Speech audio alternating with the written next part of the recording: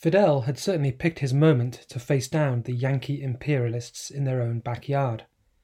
In the autumn of 1960, the US government was beset by a series of deepening crises. At home, Washington was confronted with intensifying demands from African Americans for equal rights,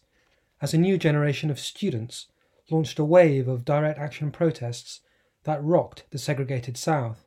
and exposed President Eisenhower's gradualist approach to the race problem as hopelessly out of touch. Meanwhile, on the international stage, America's leaders were scrambling frantically to counter a newly belligerent Soviet Union, which saw, in the rapid and often chaotic end of European empire, the chance to steal a march on her Cold War rivals. For Fidel, the opportunity to add to America's discomfort was far too good to pass up. During his stay in New York, the Cuban leader would receive a rapturous reception from the city's black community, hold court with a succession of political, intellectual, and cultural luminaries, including Malcolm X, Nikita Khrushchev, Gamal Abdel Nasser, C. Wright Mills, and Allen Ginsberg, and promote the politics of anti-imperialism, racial equality, and leftist revolution with a fervour and an audacity that was to make him an icon of the 1960s counterculture,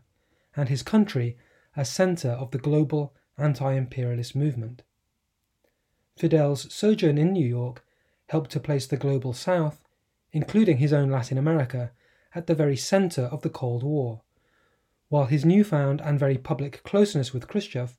all but guaranteed a decisive and fateful rupture in US-Cuban relations. Meanwhile, his valorizing of black freedom fighters, celebration of Third World revolutionaries,